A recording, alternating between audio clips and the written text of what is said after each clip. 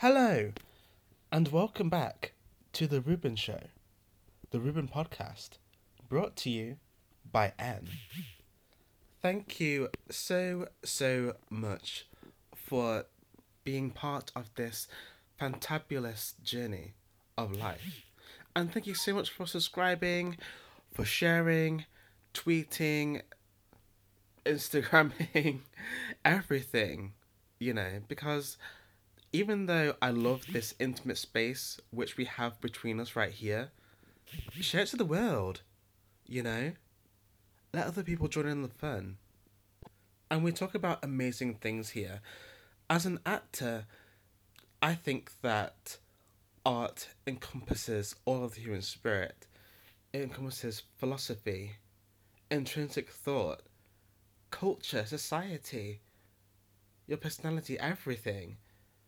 So it makes sense that we have these intricate discussions at 20 minutes apiece every single Sunday, right? So, as you were here last week, you'd know the full length discussion we had about what I care about. And of course, I care about art. Sorry, glitch in the matrix there. But more specifically, film. As I love embodying a whole snapshot of life just in 90 minutes or less, or more. But film, as opposed to theatre, I feel like it's slightly more transformative as you can guide the audience as to where you want them to experience what you're feeling. Whereas in theatre, say, it's like if you were to stand at the back of a cafe shop cafeteria and press play. But with film, it's like you're staring at the back, then staring up close, then behind, then through the window. All kinds of things. It's so transformative. So, about the who I care about. Well, I'm so blessed in that just by being, I can connect to possibly as wide an audience as possible. Being British, of course, and speaking the English language, arguably at this point the most widely spoken language in the world, in the Western world at least. And I'm learning Spanish as well, and French. I did study linguistics for for a minute and a half in Westminster University. So I'm able to. I found that I'm able to at least read in another language. If that makes sense. Like this amazing photographer the other day messaged me on Instagram, and of course he was speaking in French. And I could understand what he was saying because I knew the verbs, I knew the syntax, I knew the grammar, I knew the structure and everything. So that was just amazing. I didn't think my brain was like that. I feel like once you learn one language or that you study grammar at its core, then you can sort of learn more languages. And the amazing thing about Latin languages is that the end of the verb um denotes the tense. For example, in Spanish, me gusta would be I like. Me gustaría would be I would like. A me gustará would be I will like. It's like as soon as you know like the verb endings, then you can fly in any language. You're like yeah. Let me know if you want the second half of this in Spanish because I can bring that to you as well. So going back to more about me, as it is the Ruben Show, the Ruben Podcast, brought to you by N. So, being British and speaking English is one thing, and I find that within British culture there are so many amazing, perplexing stories, not only about royalty, but just based on its history. I mean, being a mix of Anglo-Saxon, French, German, Spanish, Italian, and even what's going on, I guess, in more contemporary times to do with Brexit and of Polish, Romani, Eastern European migrants. Someone needs to capitalize on that. Well, capitalize may be the wrong term, because capitalism, is here and there. Ugh, goodness me. I can't believe that we're talking about linguistics and capitalism and politics in this podcast. Ugh, gosh. But honestly, ugh, when people talk about politics, it's like, I'm just not there to have in-length discussions about it. Like, really, because it is just so complex and so convoluted. But with Boris Johnson just becoming the new prime minister, of course, that's what everyone's talking about right now. Yeah, for some reason, I don't see many people making art about it because I want to make something so monumental that when we look back at this moment in history in 1, 5, 10, 20 years' time, we can be like, wow, this is how we felt. This is what was going on. All those kind of things, you know? And arguably, with Britain, I find that their art is disconnected from their politics for some reason or another. I find that it's very connected with royalty. Like as we see the royal family sort of get more into modern times, so to speak. I mean, marrying someone outside your race is like whether what connotations, denotations, whatever you want to make from saying that's like a modern thing to do, like all kitsy, contemporary sort of thing. Like, I'll maybe leave that up to you. But as we see, the royal family getting on social media and being more mainstream and all those sort of things, I feel like we see that in the culture as well. Like even on television, I'm seeing people talk about YouTube and Instagram and all this sort of things, just as when the royals are getting into it as well.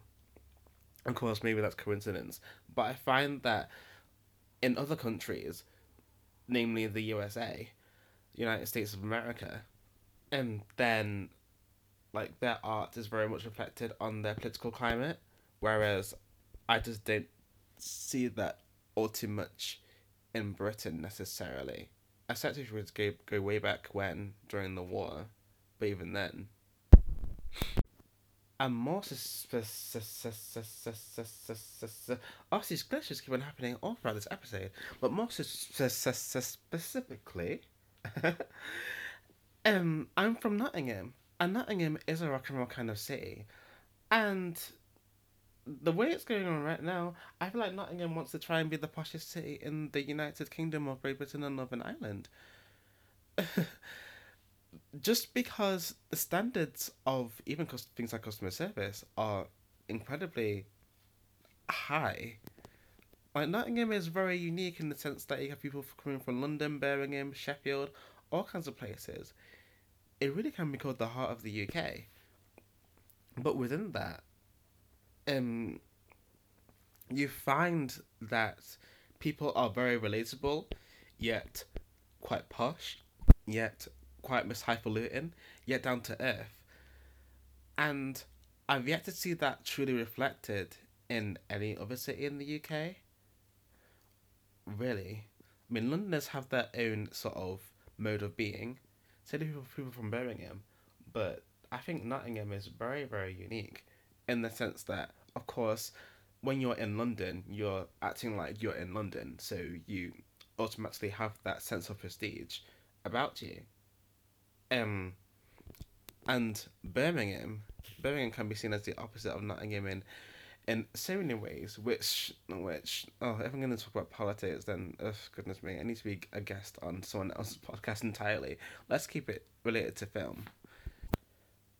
I made a tweet not so long ago saying that if Essex is LA, then Nottingham is New York. In the UK, at least, lots of people look towards places like Essex and London, as that's where most of the celebs and the famous people tend to come from. But Nottingham, it's like we're all artists in our own way. We're all highly creative. just the avenues to tap into that creativity, or or the overwhelming pressure might not be there, which is half a shame. But as I get more into my career, my life, my friends, my family, everything, sometimes I wonder, how come certain things in Britain are not reflected elsewhere? And how come certain things elsewhere are not reflected in Britain? For example, Fringe Theatre is all over the UK. I portrayed Demetrius in the Camden Fringe Festival, which was so exciting for me. It was literally my first theatre gig ever, actually.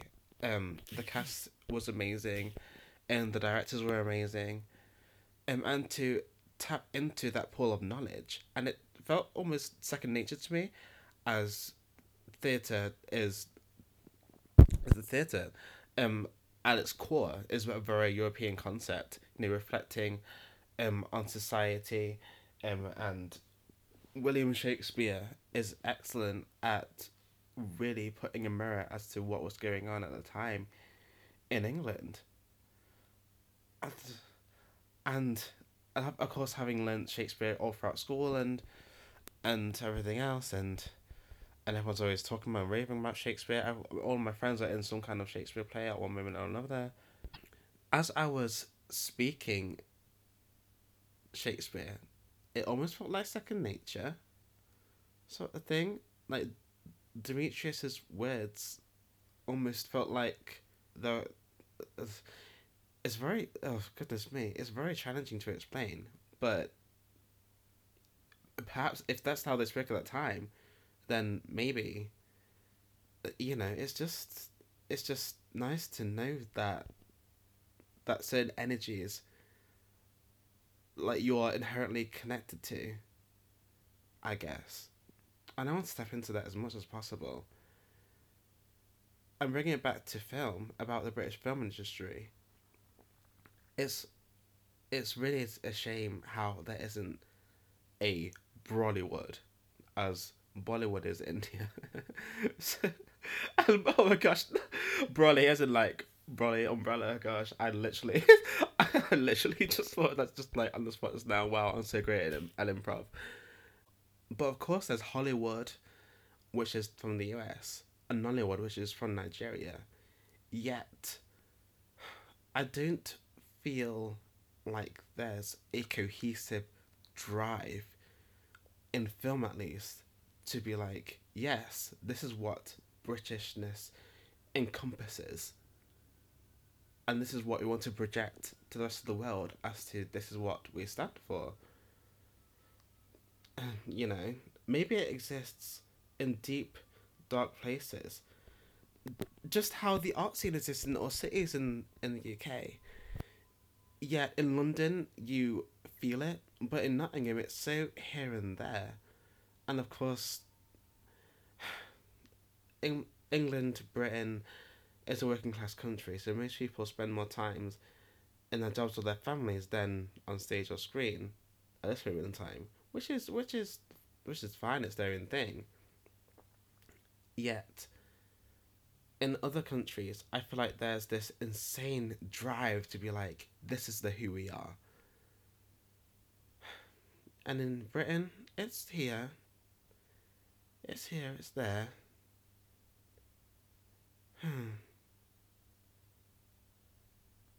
Arguably, I'm quite Americanized in the sense that the 50s in America, I guess the equivalent to that was the 60s in Britain, yet Britishness now has evolved dramatically from what was in the 60s, I think. Well, the most the most iconic thing from, like, based on the 60s was like Austin Powers, which which I'll leave you listening to decide how I should finish that sentence. Yet America has always retained the sense of this is America. This is the what we are. Or maybe it's just different.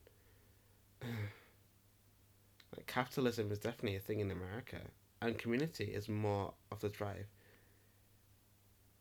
for success in Britain. Yet when it comes to the raw dollar, the raw pounds and pence, I feel like Britain, because of Brexit, is becoming more of a if I don't eat, I starve, which is quite sad. Yet Britain does look to America for lots of things. I mean, heck, people are saying that Boris just got voted in just because he looks like Donald Trump. But that's ugly. That last point is ugly to the government rather than Brexit itself. Yeah, maybe Brexit happened because people want to retain a sense of what Britishness is, I guess. And other people are blessed in the fact that they can separate what is an Americanism and what is a Britishism. Like, what is that land over there versus, oh, that's cool, what's going on? Let me be a part of it, rather than just like watching and observing, sort of thing. But living in England does help me retain my sense of Britishness, and I guess that's who I care about. Who I care about, like a country is as a person. But I guess I just want to represent the greatest aspects of what I stand for. That is being British. That is being geeky and nerdy and an underdog. And and I guess male as well. I mean, like, how many scriptures do you want to? How many scriptures should I? How many scriptures can I use when describing myself? You know, I have to be relatable as well as unique, which is a feat not for the faint of heart, definitely. But when talking about what you represent, is it are is that demographic different to who would look up to you, to who are your fans, to who could imagine you being on the screen, who could put themselves in your shoes? Are they different or are they one of the same? Iconography, arguably, is not a British dream. I mean, of course it can happen, and it has happened, and will continue to happen. Yet, if someone steps out of line and says, "I want to be an icon," well, you'll get laughed all the way to the top. But once you reach there, then you're there. So who do I care about? I care about anyone who dares to go against the grain and tries for success in being their quirky selves. That's who I want. That's who I want to represent on stage and on screen. So looking back, Demetrius really makes sense. It does.